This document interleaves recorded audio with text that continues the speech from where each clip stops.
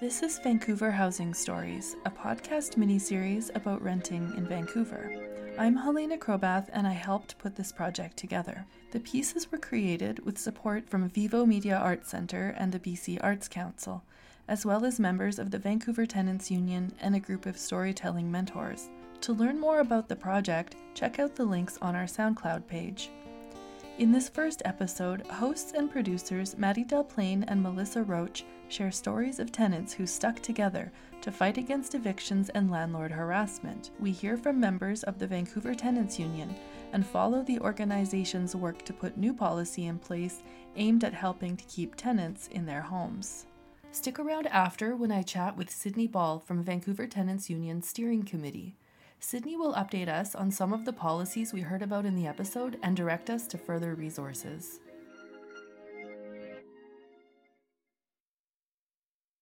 Some people might know this one. Who's got the power? And then you say, what kind of power? Tenant power. Who's got the power? We got the power. What kind of power? Tenant power.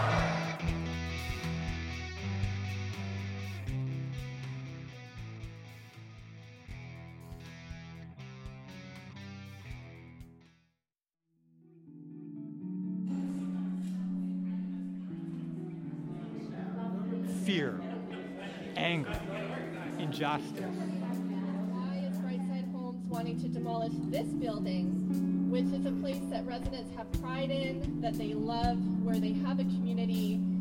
Why are they not building in other areas where they have buildings significantly? It'd be easy to prove bad faith because she's explicitly told us many times that she could kick us out and rent it for a lot more. So she's very hostile and clearly. 2 months ago, residents here got a notice that they would be displaced from their homes or dem-evicted because Brightside wants to build a much larger building than this. While we were out for April, we thought they were going to burn the place down. Oh God. Because that would be so Vancouver if they did that. Well, the landlord showed up one night with his 3 or 4 sons to physically evict all of us from the building and the property. So it got serious. Probably the most serious legal battle with a landlord I've ever experienced. And it was scary. In a city where the municipal government defines $2,056 a month for a one-bedroom as affordable, renters in Vancouver are feeling the squeeze of the region's current housing crisis. Renters comprise just over 50% of the entire city's population. And with rental prices rising faster than wages, more and more of Vancouver's residents are seeing their housing security being put at risk. Decades of weak tenancy laws has meant that tenants are being evicted en masse for profit. But now they're fighting back. The Vancouver Tenants Union, or the VTU, was started by a group of concerned renters in Vancouver in 2017 in response to the affordable housing crisis and mass displacement of the city's tenants. They're organizing to stand up for tenants, for people who are insecurely housed, and for people who aren't housed at all. Since its formation, the VTU has gained a membership of nearly 1,500 tenants and has been at the forefront of advocacy for tenants' rights in the city, going door to door to educate renters about their housing rights, and recently to push forward more tenant-focused laws and emphasize the importance of housing as a human right. The VTU is pushing back against rent evictions, dem-evictions, and aggressive buyouts in the region. I'm Melissa Roach. And I'm Maddie Delplaine. For the next 30 minutes, we're going to walk you through some of the basics of Vancouver's housing policies and protections against rent evictions and dem-evictions. We'll break down some of the most recent wins in tenants' rights and shed some light on what's to come and how you can protect yourself from becoming one of Vancouver's many displaced renters.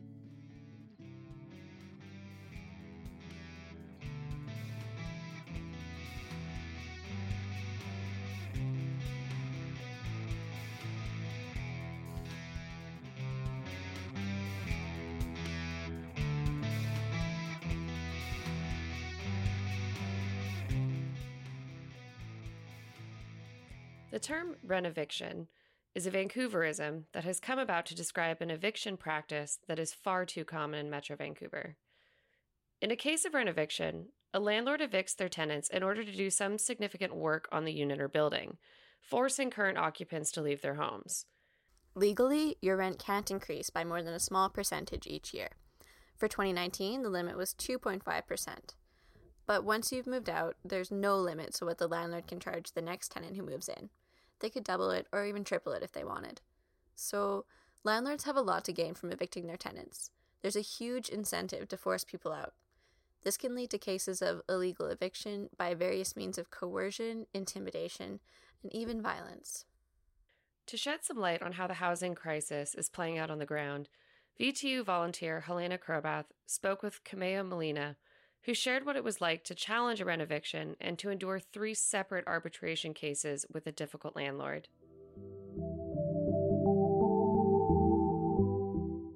They had no idea what they were doing. Yeah.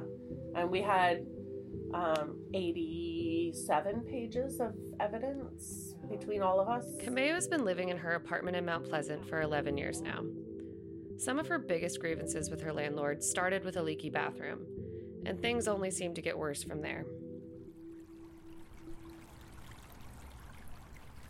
So, yeah, where to start? We had a leak in our bathroom floor, and it was leaking down into the unit below. I tried to get that fixed, and they wouldn't, of course. Kameo struggled to get any response from her landlord. She was just hoping to get standard repairs done, in this case, fixing the leak in her bathroom, but her landlord would avoid her calls and emails. Neglecting repairs and maintenance can be one sign that a landlord is planning to renovate or demolish a property. Sue Robinette of the VTU has experienced this landlord tactic firsthand. What happened is we put together an evidence package. We had a very strong case. Our package was over 500 pages long, and we documented everything, every nasty email, every, he didn't have the recycling picked up for 5 months, and just basically tried to torture the tenants and tried to get us all to leave. And many tenants did leave. They just couldn't handle it. Sue is talking about a case of demoviction in Vancouver's West End, where tenants are being evicted by any means necessary and intensely pressured by a new building owner to accept buyouts and clear the building for demolition.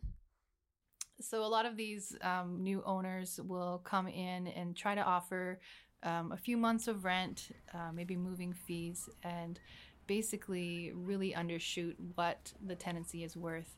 And, they will come in and say that you don't have any other options. It's either this or you'll be out in a couple of months. And tenants who don't know their rights generally will believe it, or maybe they suspect something's wrong, but they would just rather get out before, something bad happens.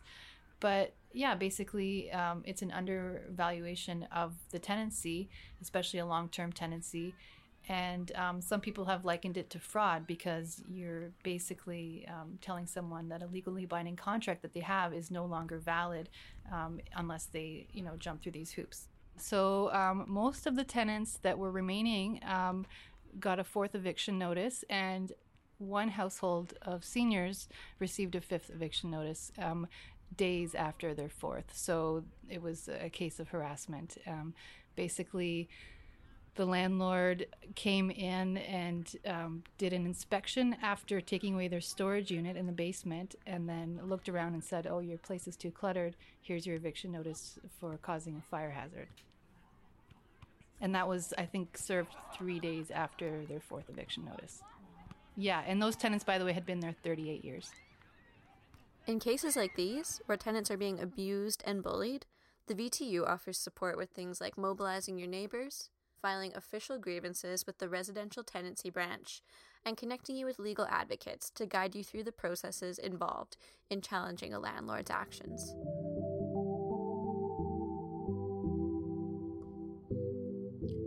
Kameo's landlord troubles started before she was aware of the VTU, which was still in its infancy at the time, so she did the work of advocating for herself. After going through the dispute process where the arbitrator ruled in her favor, finally the landlord sent someone in to deal with the leak, but the repairs weren't sufficient. So the arbitrator just ruled in my favor, and she said that they need to fix the bathroom.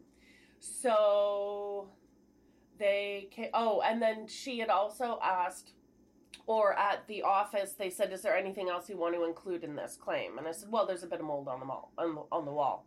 Right. So I included that, but the main claim was the floor. So when they came to like sort of fix the bathroom, they sent somebody and they just nailed up a board to the wall on top of the mold. Yes. Let's break down what arbitration actually means. So arbitration is overseen by the Residential Tenancy Branch, which is the government department in charge of tenancy law. If you and your landlord aren't able to reach an agreement on your own, an arbitrator will try to reach a solution during something called a dispute resolution hearing, which is sort of like going to landlord-tenant court. Any decisions made at the end of arbitration are considered legally binding. These landlords that try eviction, oftentimes they aren't used to the tenants, having a lot of knowledge, and most tenants don't have knowledge, and most tenants just bow out and leave. I think probably over 90% of the tenants just leave because they don't know any better. And the few that do stay and fight, if they put up any kind of a fight, the landlord can then go and spend, thousands, hundreds and thousands of dollars on a high-paid lawyer when we are dealing either with no advocate or, advocates who are working for free. So it is really unbalanced for sure. It's kind of, I'll just get into the technicalities here. Basically, you get a certain amount of days to file a dispute resolution against the eviction, and you get 3 days longer if it's stuck to the door rather than given to you in person. But what the landlord did was he came by at night and took pictures of our doors with the notices removed, and that was his argument that, look, they filed late. So basically, that was the technicality that we were caught on, and our advocate at the time from the Vancouver Tenants Union told us, look, I'll fight this with you if you want to, but I think that you should take the settlement, and that's basically what we did. So it would be classified technically as an aggressive buyout because it was a very aggressive tactic that they took, and he hired a very fancy lawyer who works on a lot of eviction cases. So you can go to an arbitrator for a variety of reasons. Anything from repairs that you've brought up with your landlord that they haven't addressed to more extreme cases like receiving an eviction notice. The VTU recommends that, particularly in instances where you've received an eviction notice, it's very important that you don't leave your apartment without figuring out if you have other options. Namely, by contacting the VTU and by filing your dispute at the Residential Tenancy Branch as soon as possible. The amount of time you have to dispute your eviction depends on the type of eviction notice you've received, when and how it was delivered, as well as the date posted on the notice itself. You likely have less time to file your dispute than you think. For example, if your landlord delivered a 10-day eviction notice to you by hand today, you'd only have 5 days to file your dispute with the RTB. If you've received an eviction notice, you can go to the RTB website and use their calculator to figure out how much time you have left to file your claim. Some landlords have used these strict deadlines to their advantage.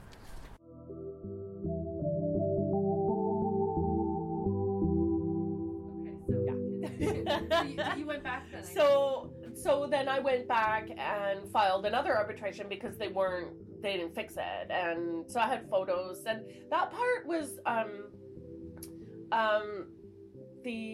guess it's the RTB that everything's filed through. They didn't have like an online uploading system, so I had to go buy 2 thumb drives, like to put photos, one for the landlord and one for the RTB, and there's no way to like add to that anyway. And then I got the same arbitrator, which I thought was kind of lucky. Yes. And I took that arbitration phone call in my car in the parking lot at SFU, which made me late for a final exam. I couldn't change the exam or the arbitration date. I talked to my prof and he said, it's fine if you're late. So that was ridiculous and super stressful. So arbitration is just mandatory the date that they set. You have no... Yes. I asked them about changing it, and they said I could if I have the other party's consent to change. And I was like, I didn't even ask. Yeah. There's no way. I was not going to ask. Cameo's arbitrator determined that her landlord was required to fix the leak. And if they didn't, each following month she could deduct $100 from her rent. Despite this, the landlord didn't fix the bathroom for an entire 10 months. Though Cameo admits that the break in rent was nice, she was upset that there weren't higher consequences for the landlord's neglect. And living with a leaky bathroom for more than a year at this point was getting pretty old. Despite going through arbitration twice at this stage, this was far from the end of Cameo's struggle with her landlord. Shortly after her second arbitration for the leak in her apartment, the landlord served her entire building with illegal eviction notices.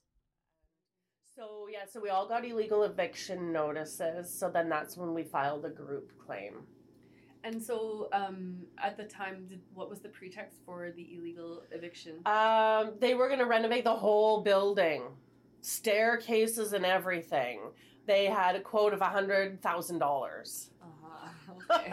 Which we knew was never, ever going to happen if we can't even get them to fix one little thing, right? Right. So we knew that wasn't going to happen. And that wasn't to evict and come back. That was to evict, they would reno and rent to new people. I believe so. Okay. Yeah. So they might have also wanted to jump a whole price tier or something. Yes. If they did do for that. sure. Yeah. For sure. After arbitration, Cameo and her neighbors agreed to a settlement that included a $100 a month increase in their rent in exchange for fewer renovations than the landlord had proposed, but with the promise of being able to return to their apartments. So, although no new fancy stairwells and the supposed $100,000 worth of proposed renovations would be done, this meant that Cameo and her neighbors wouldn't be forced to permanently leave their homes.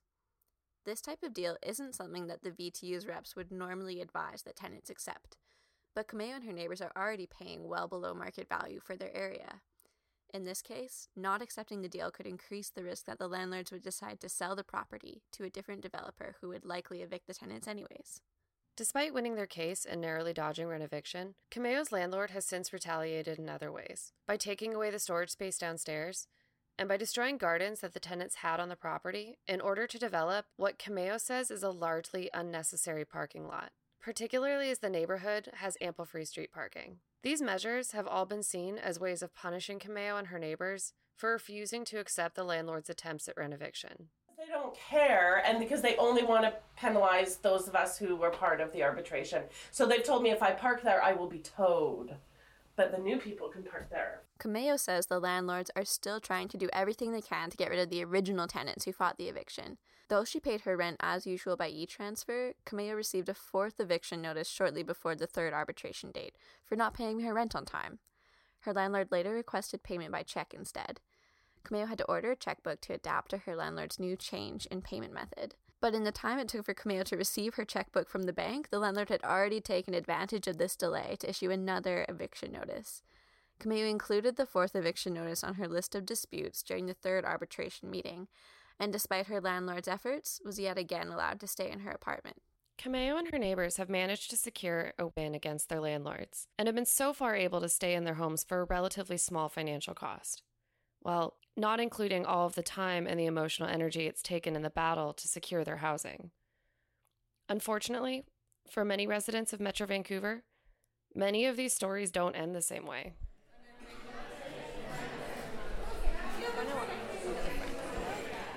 At a VTU meeting, we met a woman in her 60s who is currently fighting a rent eviction battle in the West End, and is fearful she'll be forced to move into a much smaller apartment or leave the city. We also met a man, who we'll call George, who lost his home of 22 years to a rent eviction, only to see the now vacant apartment building remain empty nearly a year and a half later. George's partner has since suffered a stroke, and he's currently in a temporary living situation, contending with the stress of his partner's condition and trying to find a place to live that aligns with his now reduced household income.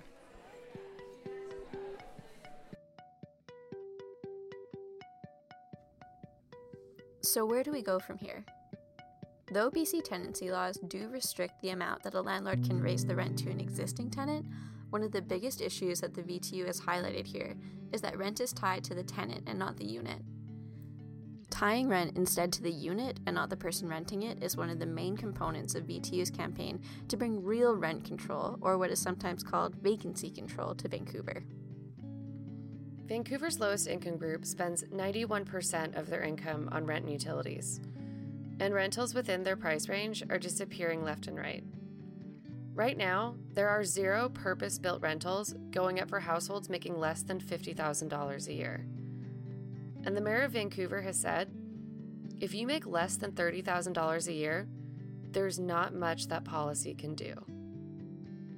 With so much need for affordable housing in the city and so few options for middle and low-income renters, we wanted to dig deeper into what's being done to fight back against Vancouver's mass displacement.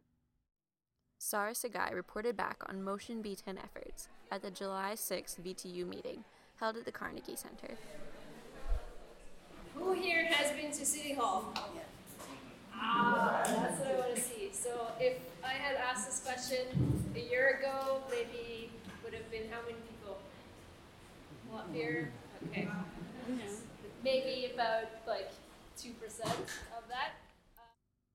In November of 2018, City Councillors Jean Swanson and Pete Fry put forward a motion to strengthen the city's tenancy laws by amending the Tenant Relocation and Protection Policy. This amendment, also known as Motion B10, was intended to expand these protections and address renoviction specifically. City Hall was flooded with tenants who spoke in favor. Yeah, and we're part of the people. There's no reason why the people can't come in. The original motion called for the implementation of vacancy control and the regulation of buyouts.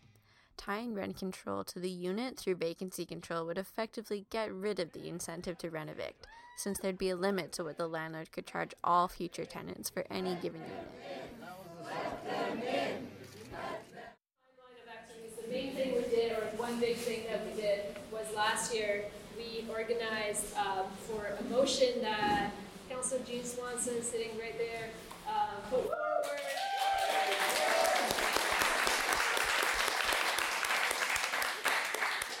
And it's something that came to be known as B10. It was a motion to stop renovictions. That was what the motion was called, right? How do you stop renovictions? The idea we had, and actually Berkeley Tower folks had, Carol's here from there, was to expand the city's tenant relocation and protection policy in a way that would actually stop renovictions.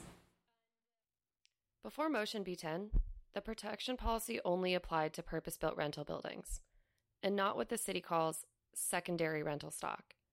This left a large number of tenants unprotected, like tenants who live in single-family homes, basement suites, and condos. Another major loophole around the renovictions has to do with permits. About a month ago, on June 11th, they came back with the recommendations and they said, here's how we're going to fix the policy based on your motion. And we did a little bit of analysis on whether that actually addresses what we asked them to do or not. And they did extend, to some extent, to all forms. We talked about this earlier. The main problem with the policy not covering all tenants is this exclusion.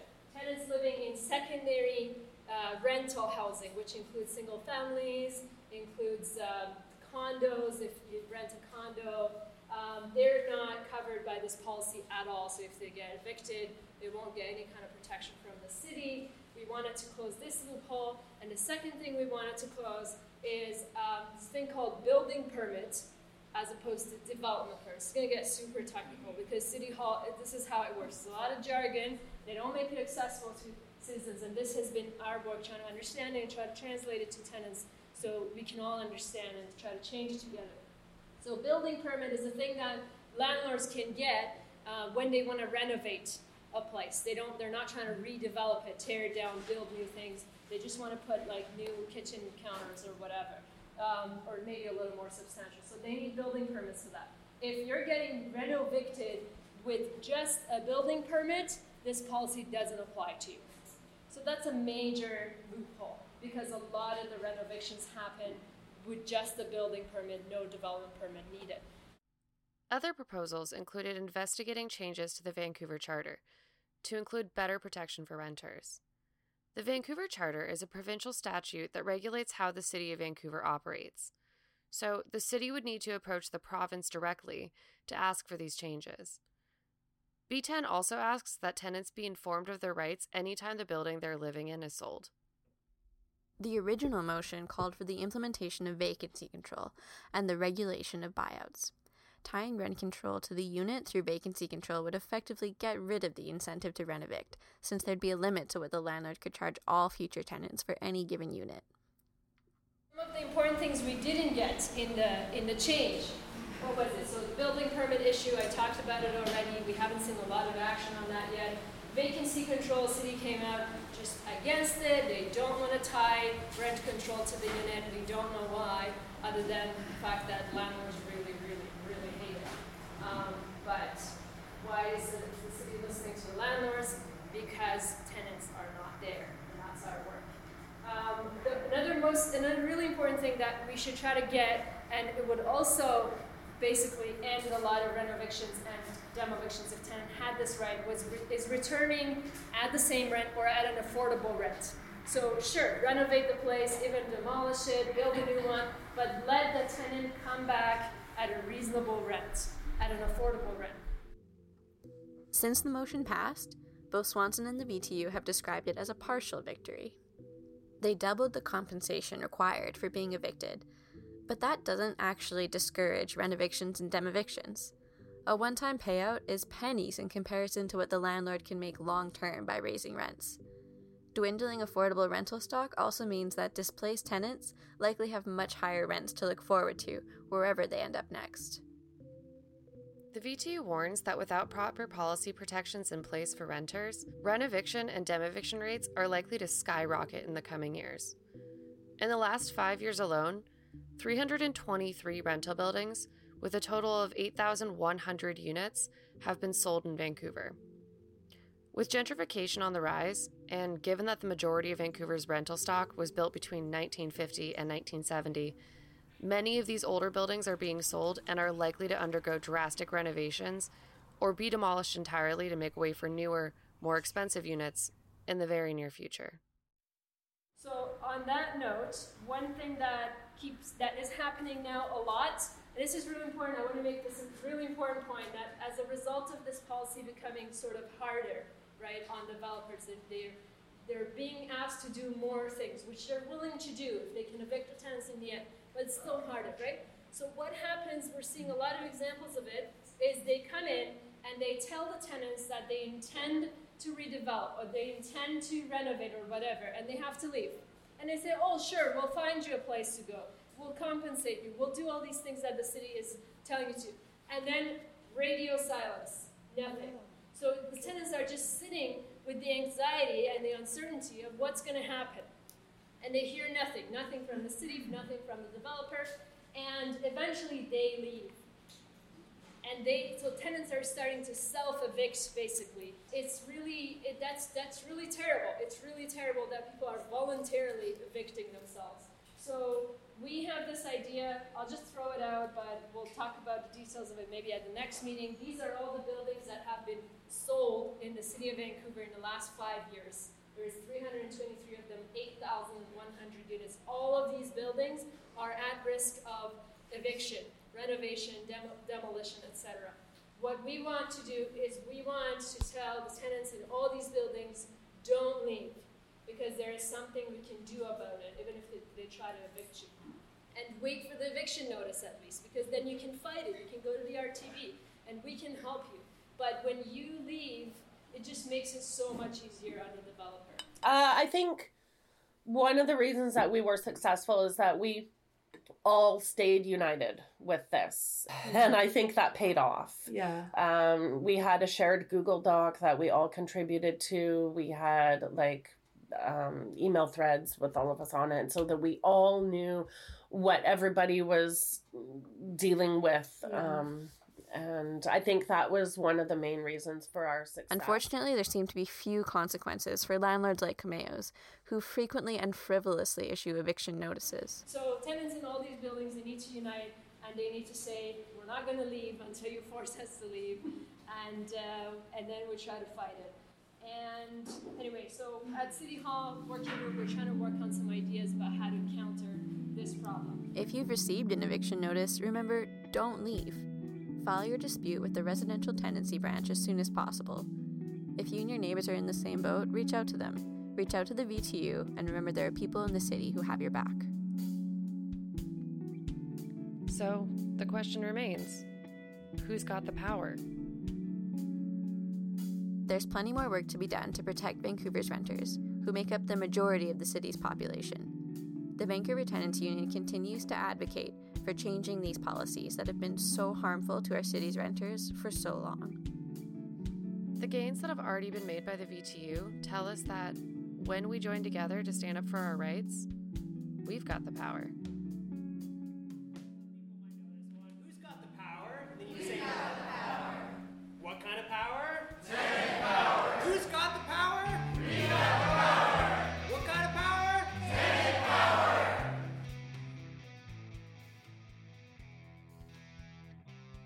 A special thank you to Vivo Media Arts Centre for the use of their space, and to the Vancouver Tenants Union and the CITR News Collective for letting us use their audio footage for this project. Synth transition music was created by Helena Crobath, and all other music was written and performed by Nicholas Camacho Logan.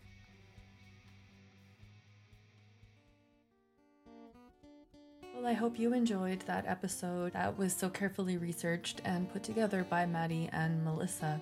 I have Sydney Ball with me here now to talk a little bit more about the policy that was introduced in the segment and catch us up to speed on any new developments. Thanks for being here, Sydney. Thanks, Elena. So, since the recording of this podcast, the amendments to the City of Vancouver's Tenant Relocation and Protection Policy, or TRPP, that Maddie and Melissa talked about in the podcast, have begun to take effect.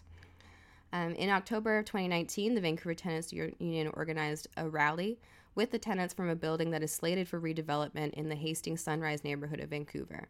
The tenants are demanding that the city enforce the relocation portion of the TRPP, and they say that their landlord has failed to help them find suitable accommodations, hiring a PR firm that just sent them Craigslist postings. They also say that their landlord is threatening them with bailiff removal if they don't leave their homes. There are a lot more affordable rentals that have either been approved for development at City Hall or are currently at high risk of being torn down and replaced with much more expensive rentals or condos, especially with the incoming Broadway subway line.